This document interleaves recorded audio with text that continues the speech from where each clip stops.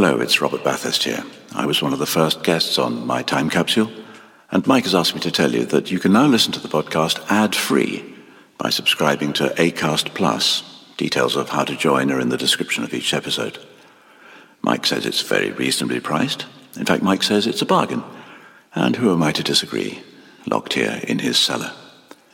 Anyway, for a small subscription, Acast Plus, My Time Capsule, ad-free.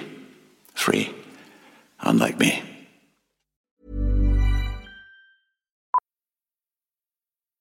Millions of people have lost weight with personalized plans from Noom. Like Evan, who can't stand salads and still lost 50 pounds.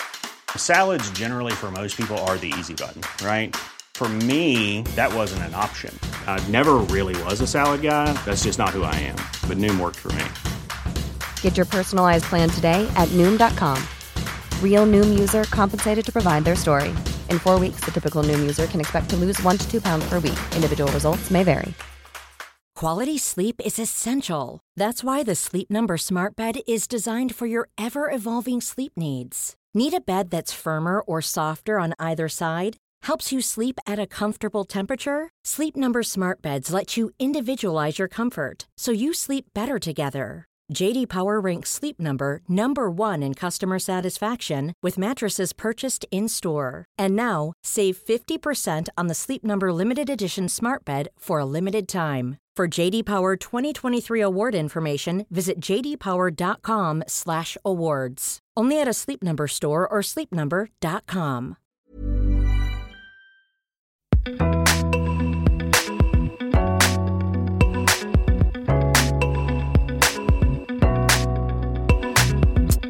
Hello, and welcome to My Time Capsule.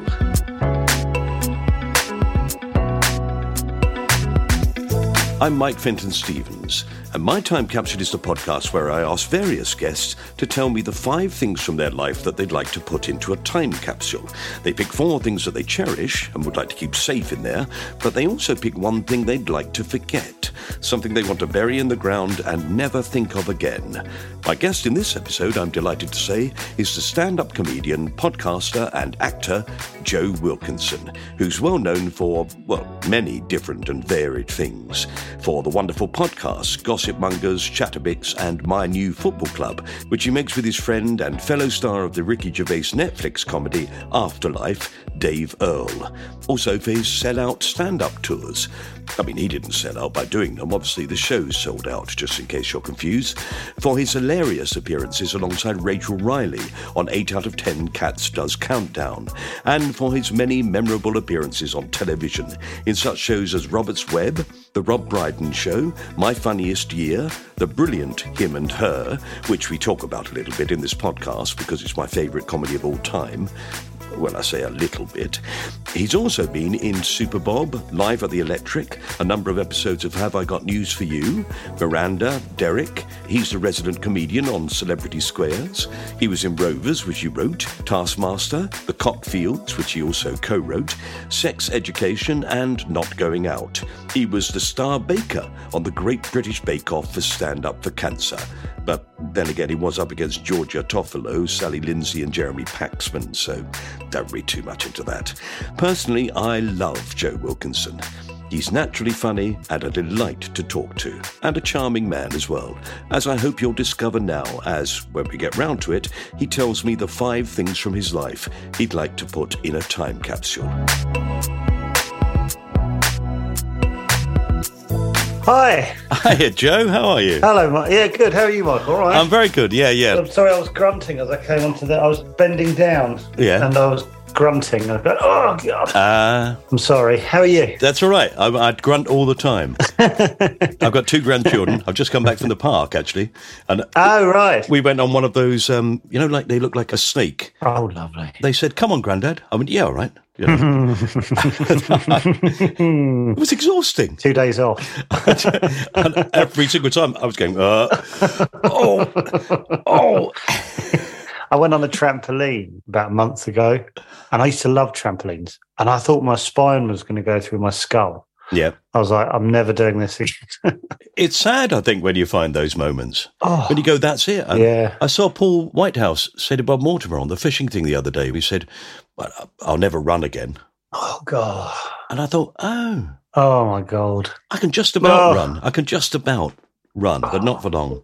I'm lucky I've never really been any good at running. So it's not something I'm going to miss. You ran a marathon. I did run it well. It was sort of, I think of it more as tilting forward. Falling. Yeah. Yeah. Falling for 26 and a bit miles. Oh, I didn't enjoy it. No, who would? Oh, it's madness. I don't know why people do more than one. I get one. Yeah. I get doing one. Yeah. But more than one is insanity. Pure insanity. Yeah, no, that's a good challenge, isn't it? Sort of go, can I do it? Can I put myself through that? Yeah, it is. It is like, oh right, yeah, I've done that, and I will never do it again. I think if you do like a half a marathon, it's quite good because you go, oh, I've really stretched myself, but I don't think I've done myself any damage. But after a marathon, you're like, I'm physically worse off than when I began this. Yeah, I lost 6 toenails. Yeah, that's weird, isn't it? Yeah. I didn't recognise my feet. It was madness. I also got cramp in both my legs, which I've never had before. So I was sort of flapping like a fish, going, and lots of nice people who were doing the marathon sort of did the bending toes over. And I think I was very sort of, leave me, you go on. It was a bit over the top, Michael, if I'm honest. Well, I've watched several marathons, which I think is impressive because one was enough. Yeah. Yeah, your hands get sore, don't they? Yeah, I think I can't keep cheering all this. Come on, could you all just run? Idiots. Could you all just run past together, please? Yeah, exactly, in a line. Yeah, thank you. Well done. I'll go home now. One great big mass, a bit like watching a bike race. Have you ever watched the Tour de France? No, I haven't. Is it baffling? It's crazy. Is it? You stand for hours and hours and hours. I mean, I haven't seen it in France. I've seen it. I live in Tunbridge Wells in Kent, and they once rode through Tunbridge Wells in Kent. Oh, did they? And in order that people could see them, they rode right through the town centre and had to do a very sharp bend. So they had to slow down, really. Right. If they hadn't done that, we wouldn't have seen them. Right. And they all come through en masse. It's hundreds and hundreds of them all come through, and then they go, and then you go, is that it? And then cars come with bikes on the top. You know, you get a good display of cars, but it's hopeless. I flicked over the channel the other day, and you know Jane McDonald, who was the singer on the ferry, not ferry. Oh dear! I saw her just outside Bordeaux. Yeah, yeah, exactly. Yeah, she was beckoning the cars on. She does a documentary thing where she goes around the world on the luxury cruises. It's a tough life, isn't it? Somebody's got to do it. I know. Bless her. She hangs in there, and she was in a part of France, and they just happened to be sort of filming her down the road, and it was quite remote. And she went, "Oh, what's going on here?" And just as she got to this road, the Tour de France went past, and she had no idea. And so it went past, like you're saying, like 40 seconds. They watched it go past, and she went, "Sorry, what was that?" And someone who spoke a bit of French went, "That's the Tour de France." She went, "Oh, is it?" And then just carried on talking about the rest of the show. I was like, you couldn't time it any better. No. Oh, is that what that was? That's brilliant. Yeah, I put a lot of effort in those people. That's it. 5 minutes later, oh, what's that? That's a comet. Oh, a comet. Oh, good. Yeah. Oh, I like those. Oh, nice. Death of dinosaurs. That's good. She's a very fortunate woman. It's a good singer. Well, hell of a lung, yeah. Yeah. Are you? Oh, yeah. Oh, yeah. You see where I'm leading with this? I'm leading towards World Cup song. Oh, right. Oh, right. David Earl has to take the full / credit for that. Yeah. He's sort of trying to blame me for bringing up the idea of World Cup songs, but he wrote the song on we were chatting on Chattervix, thank you for coming on. I love that episode. Oh, it was a pleasure. It was so fun. And we were chatting on Chattervix, and he wrote us the World Cup song called Cup in the Cupboard, and he wrote it very good, and then sent me over like a line to sing with a kind of instruction manual of how to sing it as well. Yeah. And then that's all I did. I did one line, and then he did the rest. And now it sort of got out of hand a little bit. Yes, I've heard it in isolation. Yeah. It's something, isn't it? It's something. It exists now. That's up for the cupboard. And as everyone points out, it's a cabinet. It's a trophy cabinet. Well, I look forward to you being the new David Baddiel and Frank Skinner. Well, the whole idea was for David to meet the England team. This was it's all about. He just wants to be in a WhatsApp group with the England team. So if that happens, he can die a happy man. Doesn't ask much, does he? It'll just be rude photographs. Yeah, well, exactly. I think that's what he's into. I think he's at that point in life. Brilliant. Okay, so we're going to talk. I hope you've been warned about this, but Yes. the idea is that we talk about 5 things from your life. Yeah. Actually, I was going to say, before I start, I was brought up in Alpington, so not far from you. You were Kemsing, weren't you? Yeah, they're really close. Yeah. Is that where you brought up? It was. Loads of my family lived in Alpington. Right. And I know Alpington very well. Yeah. Oh, wow. I didn't know that. And I know Tunbridge Wells quite well. I've got friends in Tunbridge Wells. Oh, right. There we are. Yeah, I was going to ask which part of Tunbridge Wells, and I thought, you don't want the world to know which road you're on. But At the posh bit. yes, obviously. well, there is no non-posh bit, I think. Or Southborough. That's true. Southborough. Yeah, Southborough, yeah. Shouldn't say that. No, not far at all. Yeah, I know Alpington very well indeed. Lovely part of the world.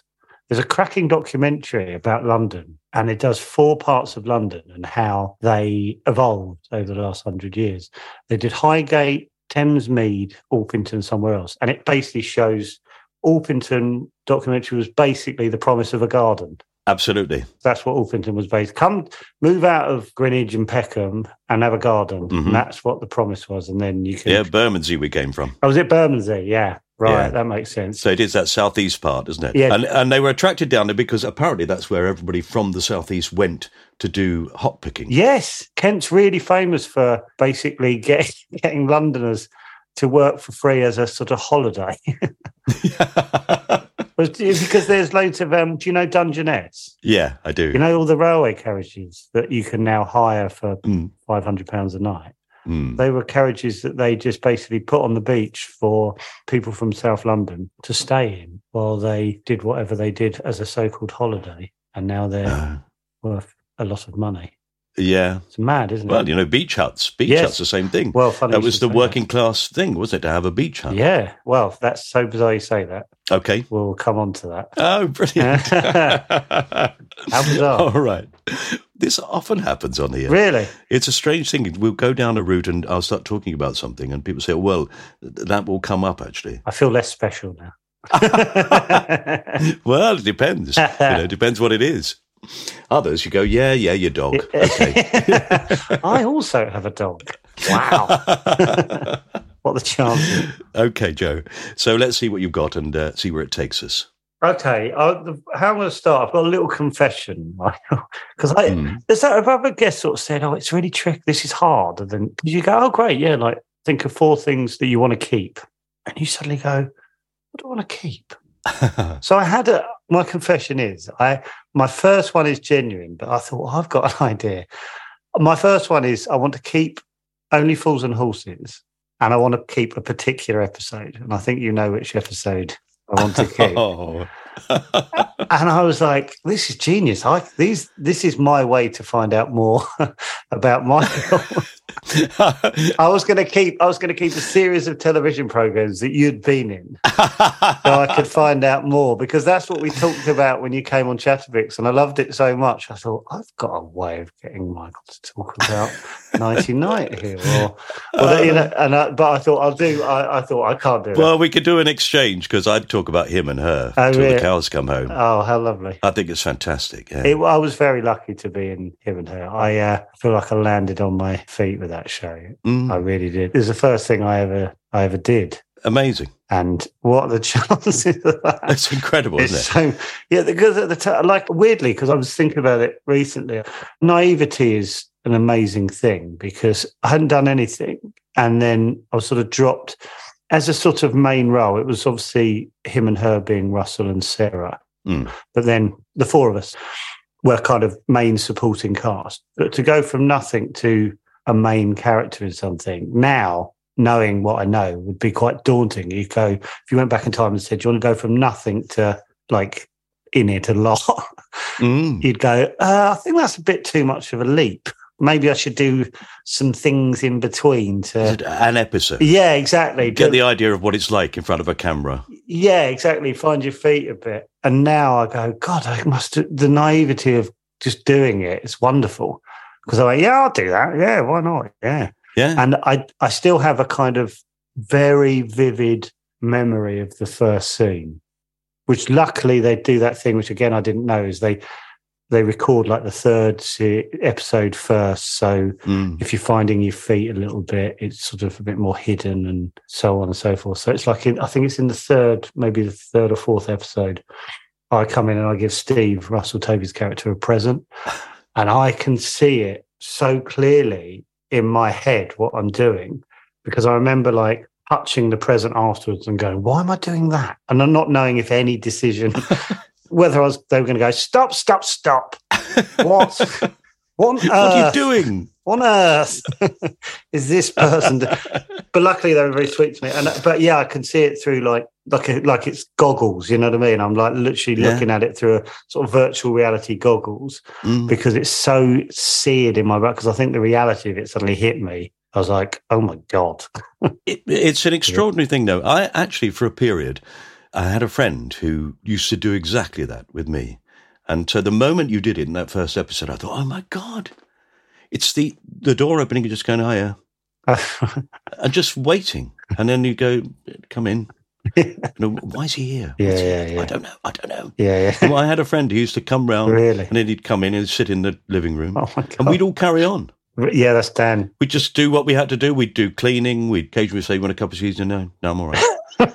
And then after a couple of hours, he'd go, I'm off then. I'd go, okay, bye. It was wonderful in a way. It was, well, I think he was lonely. Yeah, of course. Well, there you are. Stefan said to me, not early on, but quite later on when I was sort of, I don't know, maybe even the second series or something. And we were talking about the character. And he said, obviously characters have goals in sitcoms. And he said, Dan's goal is just to get in the flat. Yeah. That's it. That's it. I was like, isn't that clever? It is brilliant. It's all he wants. It's beautifully written. It's so the clever. Whole thing. Brilliant. I mean, Kerry's character is just, it's beyond belief, really, because I was thinking about it the other day. She's such a fantastic actress. She's amazing, isn't she? She really is. Everything you see her in, she's brilliant. Absolutely. And so different in every role. But she does them so convincingly that I think that was because it brought it to people's attention. I think a lot of people just thought, I bet she's difficult to work with. Because she's so good at it, yeah. She's so good at it. I do think that when people play horrible characters, I immediately go, I bet you're horrible. Because that's so convincing. You know what I mean? And then you meet, I worked with Sarah Parish, and she plays horrible so well. So I was a bit wary of her. Yeah. She couldn't be more the opposite. She's so lovely. Yeah. But you just go, oh, it's almost your detriment. You're so good at playing because I'm wary of you. I'm really wary of you because I've seen you be disgusting. So you know what it is. Yeah, so you understand. Yeah, you pulled it from somewhere. But actually, there was a long time ago I read something that sort of explained that to me. I think it was Humphrey Bogart was talking about people that he'd worked with who were really horrible as characters when they played it and were really good at being horrible. Right. And he said that all of them, without fail, were the nicest people you could possibly meet. And he said that he thought it was because they understood how much somebody behaving that way would hurt. Whereas somebody who is naturally like that, they don't get it. They don't see it. No. That's so interesting because I read, oh God, whose book was it? I can't remember. It'll come back to me. But talking about like writing about what you know and writing about people you know.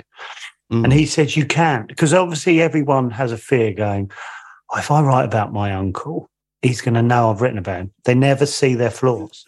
No. We never see our flaws. So if you write a flawed character, which you do in sitcoms, they won't see it.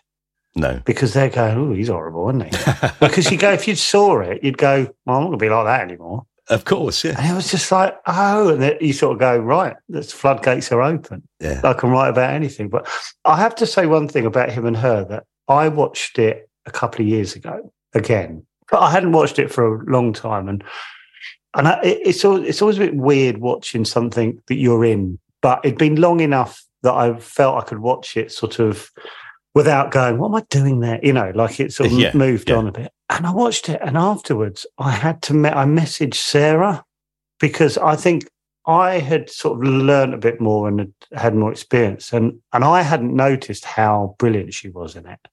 I really hadn't at the time.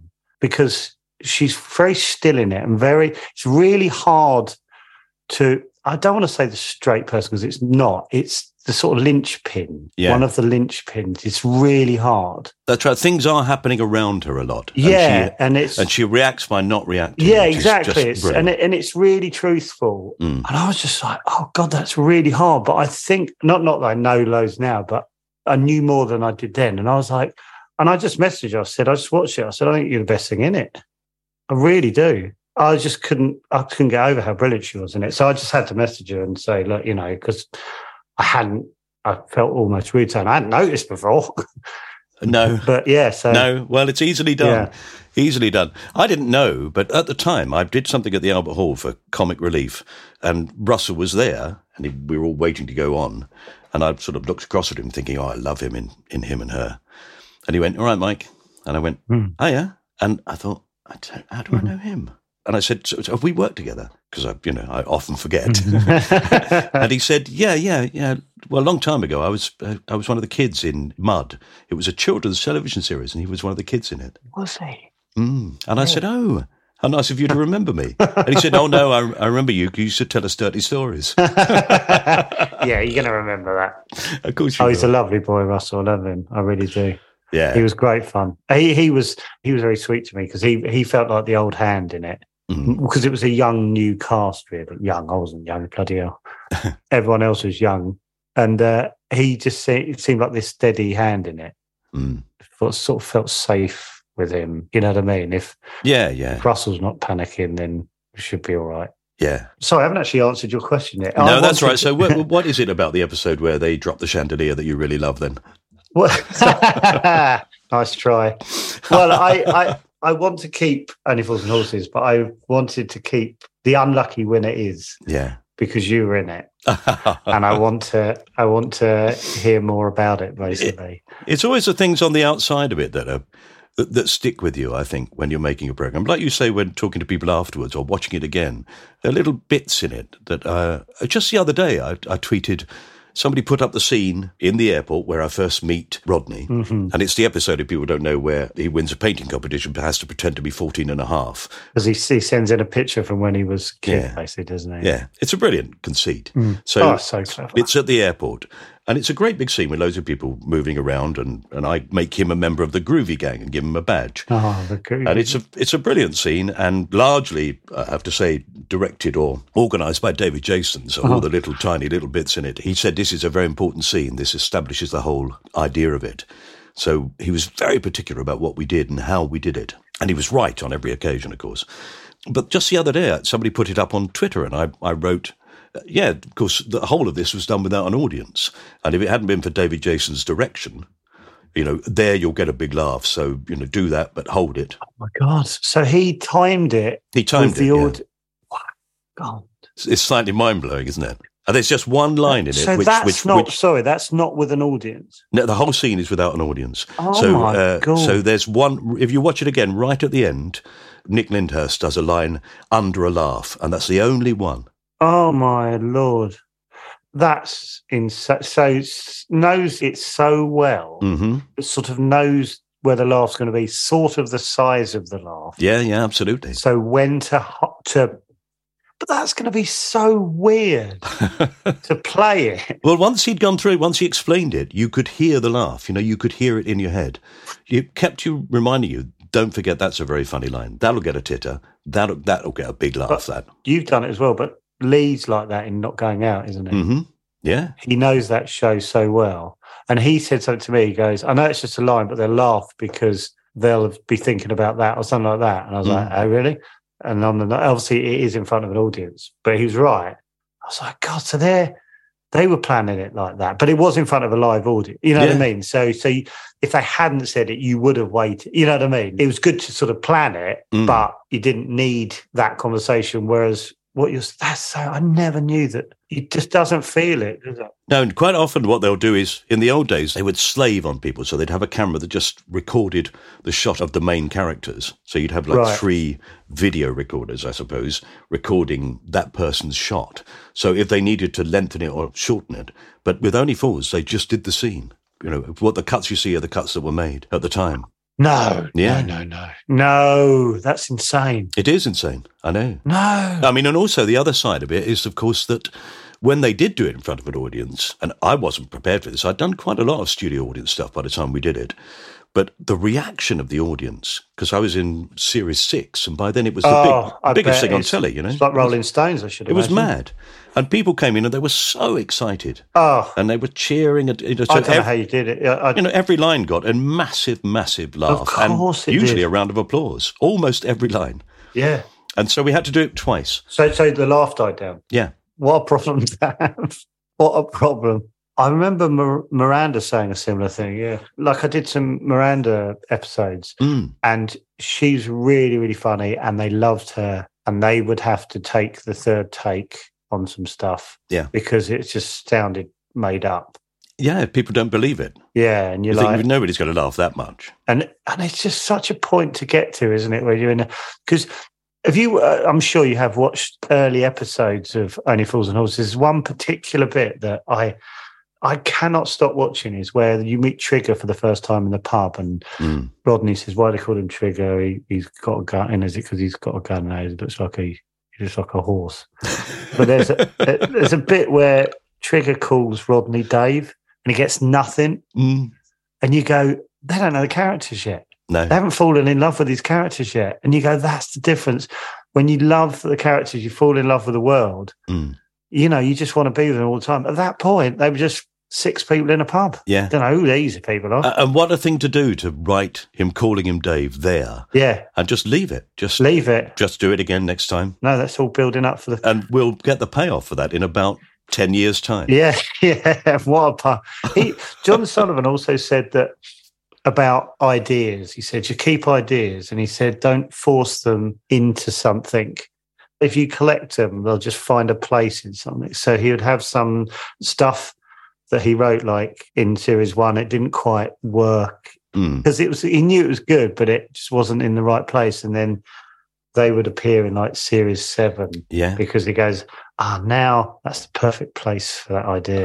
There was this drawer of ideas that he just waited and waited. And Nick Lyndhurst, I remember him saying to me that happened. I was saying to him, isn't it a shame that he writes sort of 10 minutes too much and we have to cut it out? And Nick said, it'll come back. But it was too good to cut, all of it. It was all too good. Yeah, and I just can't get my head around it was one person. No. Wrote it. No. That brain just, it's one in 100 years, isn't it, really? Yeah, I think so. To be able to just create not just one show, so many shows. And I think you told me that it would be like he would finish one series of Only Fools, but then go next day straight on to whatever, Dear John or whatever it was he was writing at the time. And you go, did you get the energy and the, have you got another bag of ideas for another show that's just happening at the same time? I'm just baffled by the genius of that man and that show. So a number of times I spent time with him, which was just fantastic. And I was so thrilled that from one episode of Only Fools and Horses, he regarded me as part of the gang. Oh, I can never quite work it out. I thought, so I only did one episode. I love it. But every time I see him, say, hello, Mike, you all right, mate? And I remember in a pub with him once, and I was talking about when I was a boy and I worked in a market in East Street in South East London. My uncle had a stall, and opposite was this bloke. And every week I used to shout out to him, all right, John, how you doing? And he'd go, a bit Tower Bridge. And the Tower Bridge is just a bit up and down. Oh, right. Oh my God. And he went, I've not heard that one. And I could see his mind work, and I thought, so he's going to put it somewhere. Oh, lovely. It reminded me of that bit where do you have trouble passing water? I once had a dizzy spell going over London Bridge. Or was it Tower Bridge? I think it was. Yeah. Well, there is a joke in that episode that I did, which I think is genius, where he's talking about buying a condom. Oh, yes, this would go on. I can't remember. Sorry. He basically says to him, it's difficult. He said, I went to the supermarket and everything, but there's like a stigma attached.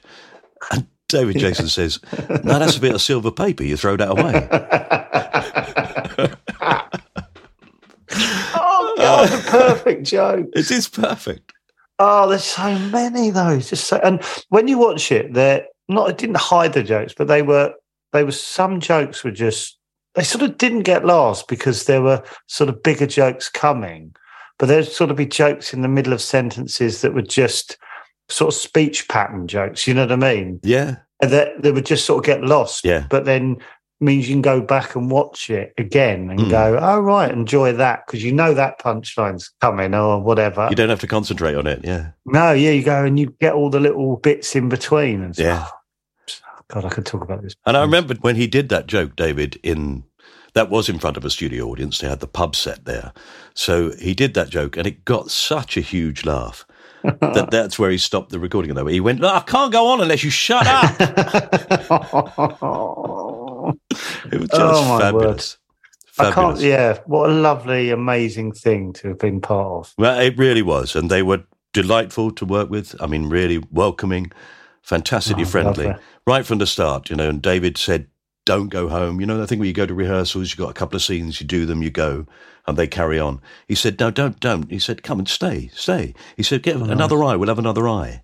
Oh, lovely. And you go, well, of course, you know, you're honoured. Yeah, yeah. And I stayed for every moment of every rehearsal and watched it all. You did. You know. Oh, my word. Well, that's why I had to bring that up. I just wanted to hear all this. Really selfish way to approach this podcast. I'm sorry. That's all right. I just when we got you on Chesterfield, I was like, we're gonna talk to Michael about being in Only Fools and Horses. It's like my dream come true. It's like Christmas morning for me.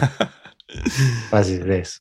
Well, he's got a wicked sense of humour, David. I love working with him. Oh, yeah. I'd worked with him a tiny bit. And I'll be honest with you, I just stared at him. Yeah. I did a radio play with him, and there was a bloke who was the landlord of the pub that I went to, and he said, what are you doing? I said, I'm doing a radio play with David. He said, I love David Jason. Oh, brilliant. You couldn't get his autograph, could you? I said, I don't think he gives out his autograph very often. He said, Mike, go on. I'll give you a free pint. And I went, it's worth more than that, but I'll see what I can do. So I said to David, the bloke who runs my pub would really love you to sign. You couldn't sign my script, could you? I'll give it to him. And David went, yeah. What's his name? I said, well, his name's Bob. Actually, we call him Fat Bob. We don't call it to him to his face, obviously. We're not stupid. And he went, oh, right. He said, well, no, I don't really do autographs that often, Mike. I went, okay, that's fair enough. And then right at the end of the week, he said to me, do you still want that autograph? And I said, yeah, you know, for Bob. He said, yeah, Fat Bob. I said, yeah. He said, yeah, all right, come on, give us it here. And he wrote on it, handed it back to me, and it said, to Bob, all the best, David Jason. P.S. Do you know everyone calls you Fat Bob?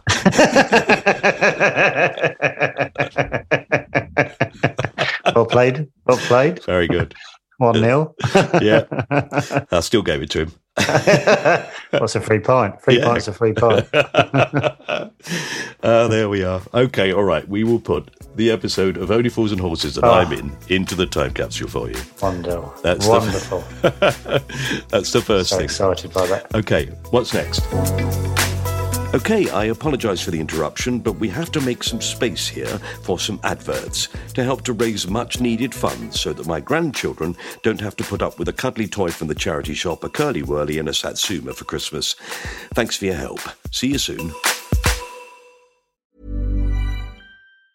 Hey, I'm Ryan Reynolds. Recently, I asked Mint Mobile's legal team if big wireless companies are allowed to raise prices due to inflation. They said yes. And then when I asked if raising prices technically violates those onerous 2-year contracts, they said, what the f*** are you talking about, you insane Hollywood ass f- So to recap, we're cutting the price of Mint Unlimited from $30 a month to just $15 a month. Give it a try at mintmobile.com/switch. $45 up front for 3 months plus taxes and fees. Promo rate for new customers for limited time. Unlimited more than 40 gigabytes per month. Slows full terms at mintmobile.com. Even when we're on a budget, we still deserve nice things. Quince is a place to scoop up stunning high-end goods for 50 to 80% less than similar brands. They have buttery soft cashmere sweaters starting at $50, luxurious Italian leather bags, and so much more. Plus, Quince only works with factories that use safe, ethical, and responsible manufacturing. Get the high-end goods you'll love without the high price tag with Quince. Go to quince.com/style for free shipping and 365-day returns. Here's a cool fact. A crocodile can't stick out its tongue. Another cool fact, you can get short-term health insurance for a month or just under a year in some states. United Healthcare short-term insurance plans are designed for people who are between jobs, coming off their parents' plan, or turning a side hustle into a full-time gig. Underwritten by Golden Rule Insurance Company, they offer flexible, budget-friendly coverage with access to a nationwide network of doctors and hospitals. Get more cool facts about United Healthcare short-term plans at uh1.com. Welcome back. Of course, that's not quite going to pay for the Nintendo Switch, but as they say on other adverts, every little helps. Right, back to Joe Wilkinson to discover what else he wants to put in his time capsule. And I told you he was lovely, didn't I? Right. My next thing I wanted to put in, weirdly, was my beach hut. How lovely. There you are. Yeah. I have a beach hut, which we bought probably 8 years ago now on Brighton seafront. And it sounds mad, but I can't sort of imagine not having it now. And we don't use it as much as we should.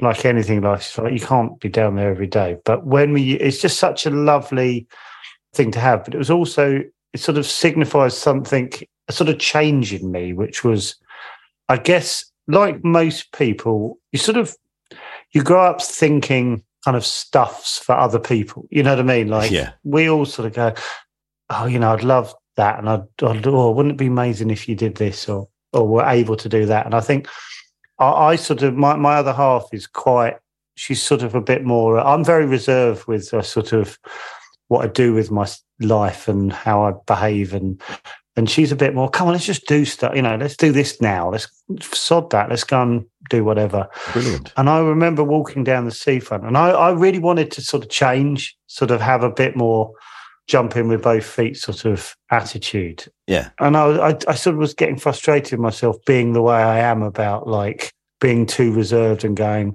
no, I can't do that. It's ridiculous. You can't, and I think stuff like, I'm quite proud of the fact that I tried doing comedy because a lot of people that do sort of, I don't know if this was like you, Michael, but there's someone in their life that you find out if someone is a comedian, you talk to them and they go, oh, my auntie was a singer. Right. Or something like that. And there's just like the door's slightly opened for them and they can think, oh, well, you can do that. But it seems like most things feel like they're for other people. You go, you just kind of stay in your lane sort of thing.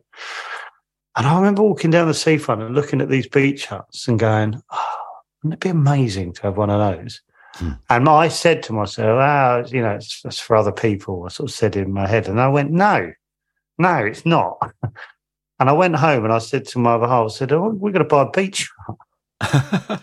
And we did. And I still feel the same. I feel this sort of glow, even when I'm not there, that I go, oh, we got one of those. We're one of those people that you see. When people walk past the beach huts and look at them, I go, they're thinking, oh, I wish I had one of those. They are. Yeah. And I was like, we did it. And I was just sort of really proud of the fact that I sort of changed lanes and became someone that just does something a bit stupid and buys a beach hut, basically. Yeah. And I was quite proud of myself for being less sort of vanilla in my sort of choice of what I was going to do with my life. You know what I mean? Yeah, I don't think anybody walks down a beach and looks into a beach hut and wishes they didn't have their own primus stove. Absolutely. It's an incredible thing. And it was a silly amount of money. Not like we're going to lose the house over or anything, but it was, it's a bit stupid. It's a bit, and really, for a hut. Yeah, you can't go, bloody hell. But now I just go, oh, we did it. We got a silly little beach hut. But people spend silly amounts of money on all sorts of things. I often walk past people's houses and think to myself, well, it's quite a nice house, but you've got £150,000 worth of car on the front. Yeah. What's that about? I don't get that. I don't get that at all. It's. I think the beach hut is probably the only time I have done something like that. Yeah. So not to make myself sound too adventurous. No, and I think those things, they don't have to be massive. They don't have to be a huge amount of money. It's just a huge amount of money in your mind. Yeah. You know what I mean? Yeah. I once saw the most beautiful old white Mercedes on the forecourt of a garage. It was just gorgeous. And it was 10 grand. And I'd never paid 10 grand for a car in my life. And I think I still haven't. and I thought, and I had the money. I'd just done an ad or something and I had the money. And I thought, I could buy that. And I didn't. And I still regret it. Oh, do you? It's funny because I think it's the first time I'd earned some decentish money from comedy. And I think that's where I think the sort of stars aligned a bit. And I did jump. Yeah. And I could have easily not have done it like you. Mm-hmm. And I think I would have been going, I don't buy bloody... Because it was a sort of moment of madness that probably would have gone. Yes. You know what I mean? Like because my half went, yes. But how brilliant that she did exactly that. She went, yeah, great, let's do it. But I think that's what she wants me to do. You know what I mean? You need people like that in your life. Yeah. She's not frivolous or anything. She just goes, come on, let's do... And I'm glass half empty. I go, oh, but what?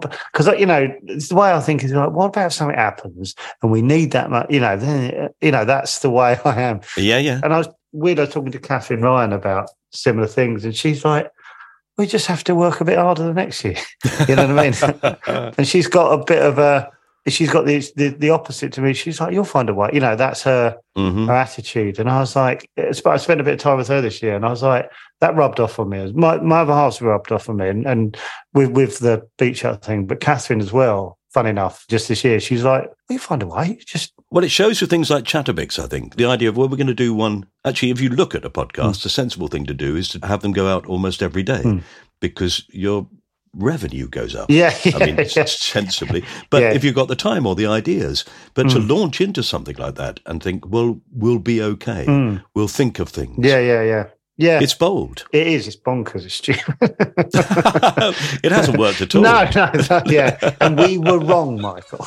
Completely wrong. You'll be selling the beach hut, everything. I was going to say, yeah, and just to fund the podcast, I got the sad news I had to yesterday sell the beach hut. But yeah, so it's something I do feel like we don't, my missus will be like, we don't use it enough. And I go, I know, but it has this sense to me, this sort of pride of having it, which is probably sounds a bit crass, but what a great thing to be able to gift to people as well. Oh, it's amazing. Sort of go, well, we've got a beach out there, and we should use that. And we want people to use it as much as possible. Great, I'm going tomorrow. Honestly, we love it when someone's down there. You know what I mean? You go, oh, the beach hut's being used. Brilliant. Because not to be negative, but you go down there and there's a little patch where we are, get used a lot, but there's a big patch of them that just sit there. And you go, oh, that seems crazy, like... It's things like that, though, that will easily go. You only need somebody to say, well, they don't look that great, do they? Or they get in the way of the view of my lovely house that I've just bought. And when people start putting that sort of pressure on, then what are very traditional, normal things, allotments, things like that, they suddenly start to go. Allotments, I had an allotment, but it's the worst thing I ever did was giving it up. Oh, stupid. It's such a wonderful thing to kind of... My wife's family, they all have allotments, and whenever we go and visit, just go, we're going to go down her mum's allotment or whatever. Yeah. Go down there for a few hours. And this is amazing. It is beautiful. I love them because I'm not doing any of the heavy lifting. Yeah. I'm totally on it. Well. Okay, right. Well, let's take your beach hut and put that in. That's the second thing, Joe. Thank you very much. Lovely. I'm going to give it electricity so you can watch the episode of Only Fools. Oh, there we go. That's the other way. We do joke that we're going to dig down. Let's put cinema underneath. Do you want to know my third? Yes, please. My third thing. I am going to put in my Monday night five-a-side game. Great. Yeah. About 18 months ago, maybe a little bit, it's probably a bit longer ago. I haven't played football since my early 20s, I guess. And I love football and I love watching football. I really love watching football, but there's something about kicking a football. I love the feeling of kicking a football. I don't know what it is. I can feel it now. Like if you hit a football nicely, it's like, I'm sure golfers have the same, that kind of, And I was walking through, there's a park, and I'm sure they won't mind, but some old boys playing football, and they were much older than me, probably maybe some of them looked like they're in their 70s. Wow. And they were playing sort of semi-walking, semi-running. Like, I think it is probably was walking football. And I watched them for a bit, and I was really sort of like, wow, they're still playing football. And I watched them for quite a bit, and I was like, why am I not playing football? Like, it was really like, these lads are doing it. And they're, I sound bad saying, but they're older than me and they're playing. I've got no excuse here. Yeah, yeah. And like I was saying about Paul Whitehouse, I'll never run again. Yeah. Well, you could. Yeah. Just have to start walking a bit. Yeah. And then, build up. Yeah. And you can play walking football. It's unfair to say they were playing walking football. They weren't. They just were. It's the sort of football I play. Yeah. Well, yeah. It turns out it's the one I play as well. So I sent a message to my mate. I said, would you be up for playing a little five-a-side game? See how we get on. Got back to me straight away. Yeah, bloody right. And then we put a little message out. Does anyone want to play? And all these friends of friends were like, yeah. And they all sort of similar age, sort of 40s and stuff. They were like, oh, I'd love to. We started playing about 19 months ago. And I really love the fact that the same lads are still playing and they're all really enthusiastic about playing and we love it. And it's a really nice game. It's quite funny how when you play in your 20s and it's all a bit rough around the edges, isn't it? And barging. Now someone goes down, we all stop and check it's all right and everything like that. But it's really lovely that there's this thing we do that we all love and we hadn't done. And one of my favourite, on a Friday at 5:00, someone puts roll call on the WhatsApp group. And the first 12 who put their name down play, basically, six-a-side. Yeah. So then you get on the reserve list. But we've all sort of set alarms for 5 so we don't miss it. And then everyone sort of texts each other, mate, there's 2 more. And it's this frenzy to get on the thing. And I love the fact it hasn't dwindled. Everyone's as enthusiastic as it was sort of 18, 19 months ago. And it's just a lovely thing to rekindle. And it's just such a lovely thing. And I've made new friends through it. And amazing. It's just great. And it's such a lovely bunch of lads.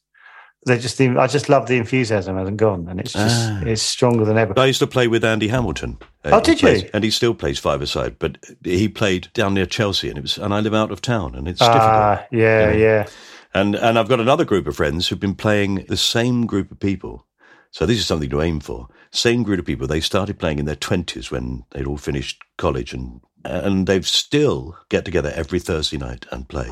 Wicked. And they're now in their 60s. Oh, amazing. Amazing. I wonder if we've had a few we've had a few injuries. We've lost a couple. A friend is coming back. Yodi's coming back, but he tore something quite badly. But one on the first week, one of the more enthusiastic lads, like 10 minutes in, dislocated his hip. Oh God! Yeah, I know. And we're like, oh, this seems like a really bad idea. Weirdly, the fitter we've got and the more warming up we do and more we get used to it, we've had less injuries. Yeah, of course. That's bound to happen. Yeah. I mean, I'd got an invitation to play at Everton Football Club at the end of last season. I know. Did you? And I haven't played football for quite a while. And I thought to myself, I'm never going to make it through. I'm never going to make it on a full pitch. No, it's a big difference. Get away with 6-a-side, 5-a-side, maybe. Just stay in one area and pass it. But on a big pitch, you've got to move around. The team moves about. You've got to go forward, back, forward, back. It's a lot of space to cover. I made it, most of the way through the first half. Oh, you played? Yeah, I did. How was it? Well, fabulous, I have to say. Yeah. But everybody was really, a lot younger than me. Of course, you realise how slow you are in comparison to other people. You get the ball and you think to yourself, I've got plenty of time. And then 2 people are on you, bang, you're gone. Did you have a moment where you go, oh, that was nice? Yeah. Yeah, all you need is one. I did one really good curled pass right down the wing, and then it was crossed into the middle and headed in. It was a beauty. There you go. Job done. Worth the train up, that is. Yeah. Definitely. Oh, well played. I love it. I got offered I am playing a charity match at QPR in May. And I was saying to my friend last week, I'm going to have to play some 11-a-side. I love playing 6-a-side because I know that 11-a-side is such a different game. Yeah. So I can't go from 6-a-side to 11-a-side. It's too big a jump. So I think I'm going to have to try my hand at 11-a-side, but the distance to cover is frightening me. Oh, God. I'll give it a go. And it's fun when you're young because you just run, Yeah. It's great. Yeah. Although I once played in a charity match, strangely enough, with Hugh Grant, and it was just at the launch of 4 Weddings and a Funeral, and the place was swamped by girls screaming. It was like the Beatles. And did you keep waving over? Yeah, I think I did. Why don't they leave me alone? He was. I know I'm good, girls. But... Yeah, it was a good pass. I know. And some of the people in it were professional footballers or had been. Oh. And I nutmegged a player who had been captain of Scotland and Manchester United. And Who's I thought that? his name was Brian. Oh, fuck. I'm going to have to Google that. You think I'd remember a thing like that, wouldn't you? I know. Well, I really think I'd remember a name like that. Brian. See if you can find him. Brian. Not Brian McClare. It is McClare. Brian McClare. Yeah, oh, Brian yes, McClare. Brian McClare, yes. God, you nutmegged him. I nutmegged him. I'm looking at him now. I'm looking at him and imagining you sliding the ball between his shins. And I went round him. And he laughed. And the next time I got the ball on the wing, I was going down the wing, and he just stuck this great big leg in the way. he dead-legged me. He came over and all sort of friendly smiles and leant down to pick me up and pulled me up and said, "Don't ever fucking do that again." Yes, sir. I won't, I promise. I can't. Brilliant. I love that. Well, how lovely for you. What a great thing to have in your life. I'm not surprised you want to preserve it. Yeah, it's fantastic. I'm very lucky. Okay, so we've got two more things, Joe. We've got one thing you want to keep and one you'd like to forget. I'm going to keep, this is a bit odd, I'm going to keep spaghetti bolognese. Absolutely. And I'm going to keep spaghetti bolognese because I love it so much. I love my spaghetti bolognese, basically. Right. I think people that cook their own spaghetti bolognese think they cook the best spaghetti bolognese in the world. Mm-hmm. And I've realised they do because it's the one that they cook and it is the best one. For them. Yeah, it is. So you go, everyone has I've had an argument with a jokey argument with people about like who cooks the best spaghetti bolognese. And I think it was with John Kearns, I think. And I was like, no, we all do. Because it gets cooked so much. I don't know if, do you cook spaghetti bolognese? I do. Of course, like most men, it's the one dish that I can cook. Yeah. And you have a way of doing it, right? Yeah, you I do. it, yeah. And the things I put in it. Yeah, exactly. And you've refined it over however many years. I don't know if you have this as well, but mine isn't particularly liked by other people. And it drives me like, it's like everyone goes, oh, it's really rich, and you're meant to use oregano or whatever. And I go, no, I think it's perfect. So I'm not putting in spaghetti bolognese. I'm putting in my spaghetti bolognese. Very good, yeah. And whoever puts in their, spaghetti bolognese, it's their spaghetti bolognese I'm putting in. So I'm not putting in my spaghetti bolognese. Whoever's spaghetti bolognese, it's their spaghetti bolognese, if that makes sense. Mm-hmm. The one that you make, because I was like, it is the best because it's refined over years. It is, and you remember that taste as well. You know exactly what it is. You'd know any difference in it, wouldn't you? Yeah, absolutely. And I have a technique that I'm semi-embarrassed about, which I sort of hide. Which I don't know. What I'm going to say is I don't know if it's that weird, but I basically like to cook it slowly, but I put a load of water in. A lot, like 2 cans of water. And then I let it kind of steam off. So it's down to like mush, basically. But that's reducing it, isn't it? But the amount of water... That's a lot of reducing it. Yeah, it's like... I think I up it every couple of months, I think. I kind of add another half again. See, when you see those films like Goodfellas or something, and there's a scene in the prison where they're stirring... Yeah, he's slicing the garlic. And they're stirring the pot. Yeah. And keep stirring what are you doing? Yeah, Stir it! It gets angry every time people stop stirring. Yeah. That's how we all imagine we make bolognese. But it seems that you do. I do, yeah, I do. It takes a while. And when my other half is away, she'll go, how many times do you had spaghetti bolognese? I've had it 3 times. That's enough. Well, that's enough. Mm-hmm. So I love it that much. I really love it. And Petra doesn't. And she'll go, what's your tea? And I go, can we have, no, before I've answered. No, we're not having that. We have something else. Yeah, that's the thing. If my wife says, well, why don't you cook for once? And I go, okay, not spaghetti, oh, all right. I don't stand my ground either. No. No.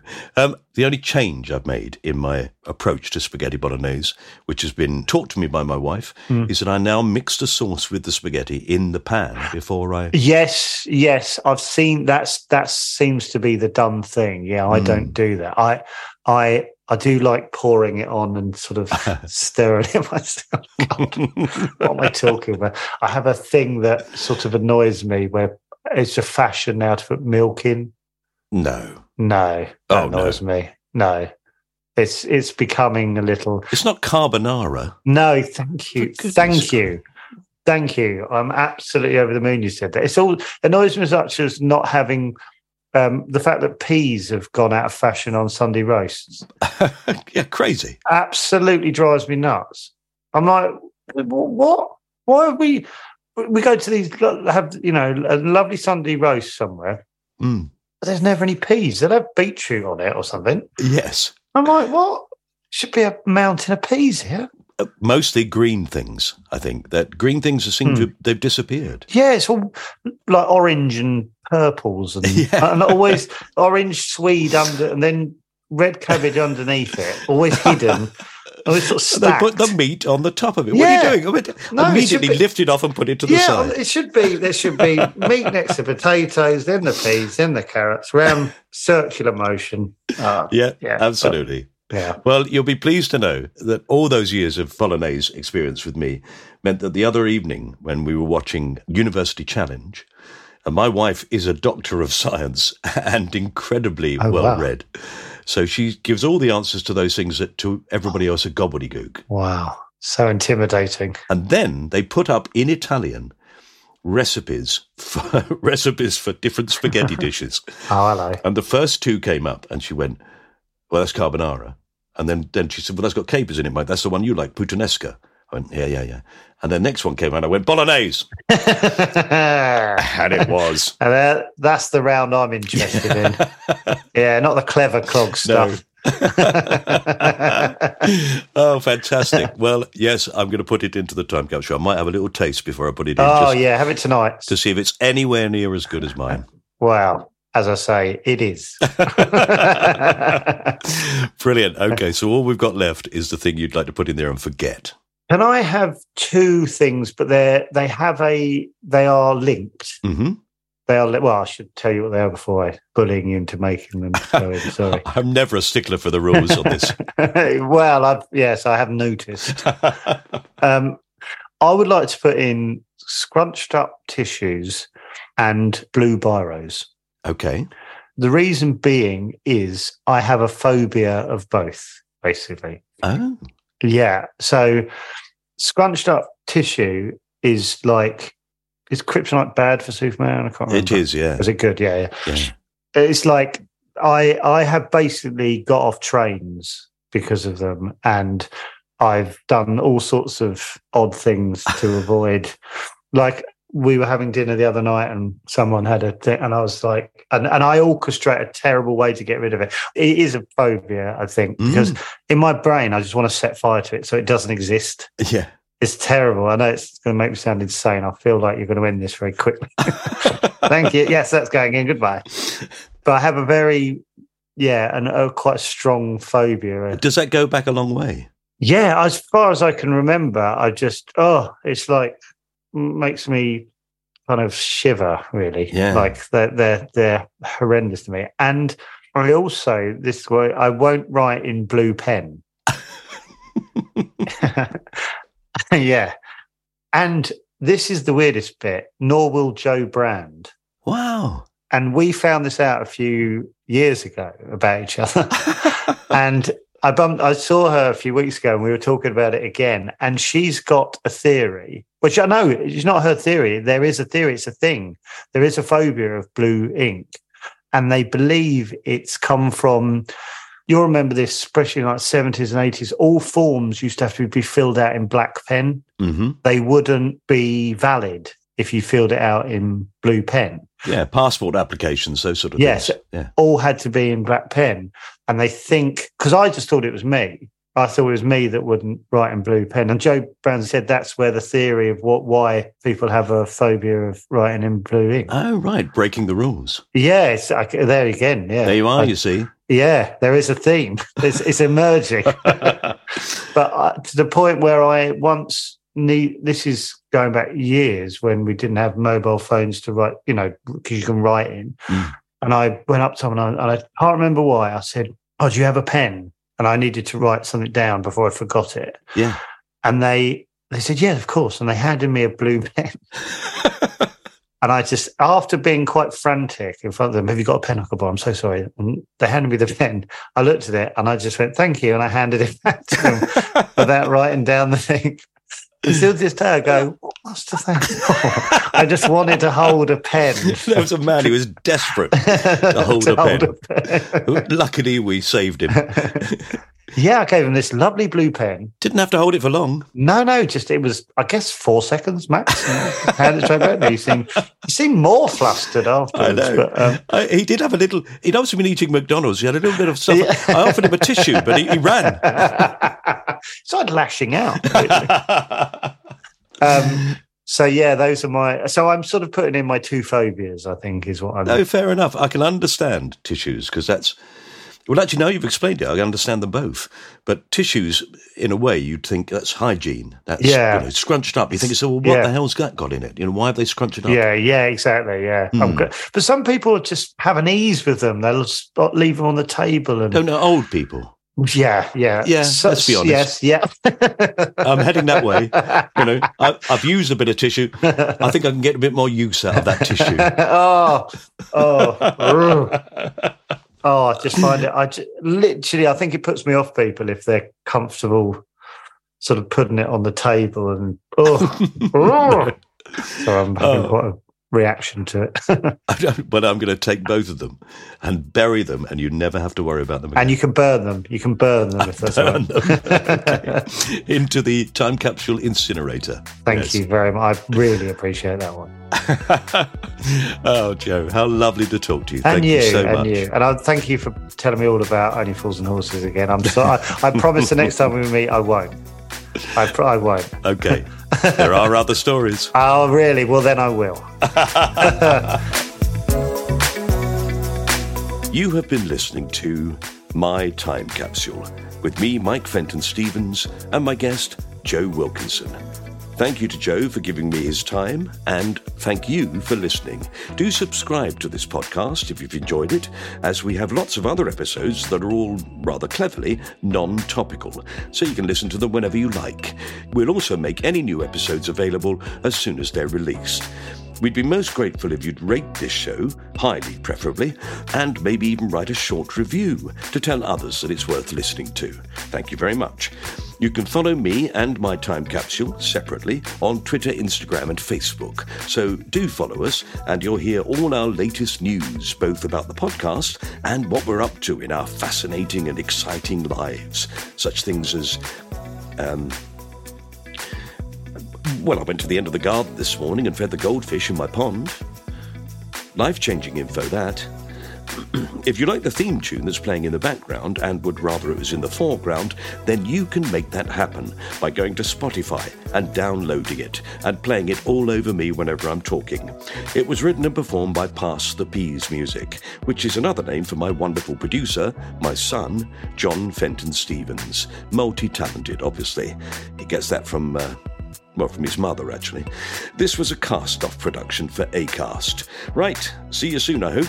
We've got some lovely Christmas stuff coming up to get you in the spirit, or possibly drive all semblance of Christmasness out of your very soul. Either way, I look forward to you joining me then. Well, I'm bound to look forward to it, aren't I? It's in the future. Haha. Unless, like many of our listeners, you've saved this episode to listen to it on a beach during your summer holiday, in which case you may already have listened to our next episode. So really, I'm looking back fondly on you having joined me. And what I'm saying now makes no sense at all, does it? Oh, bloody hell. This is more absurd than most episodes of Doctor Who. Unless you watch them out of order as well and still think Peter Davidson or David Tennant is the Doctor. Sorry, what? David Tennant's what? Right. Well, that's your fault for not doing things when you're supposed to, isn't it? You got me all confused now. Look, for Pete's sake, sort your bloody lives out. Bye.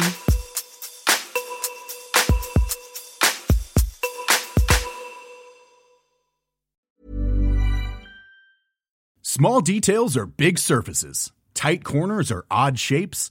Flat, rounded, textured, or tall. Whatever your next project, there's a spray paint pattern that's just right. Because Rust-Oleum's new Custom Spray 5-in-1 gives you control with 5 different spray patterns, so you can tackle nooks, crannies, edges, and curves without worrying about drips, runs, uneven coverage, or anything else. Custom Spray 5-in-1, only from Rust-Oleum. Mom deserves the best, and there's no better place to shop for Mother's Day than Whole Foods Market. They're your destination for unbeatable savings, from premium gifts to show-stopping flowers and irresistible desserts. Start by saving 33% with Prime on all body care and candles. Then get a 15-stem bunch of tulips for just $9.99 each with Prime. Round out Mom's menu with festive rosé, irresistible berry chantilly cake, and more special treats. Come celebrate Mother's Day at Whole Foods Market.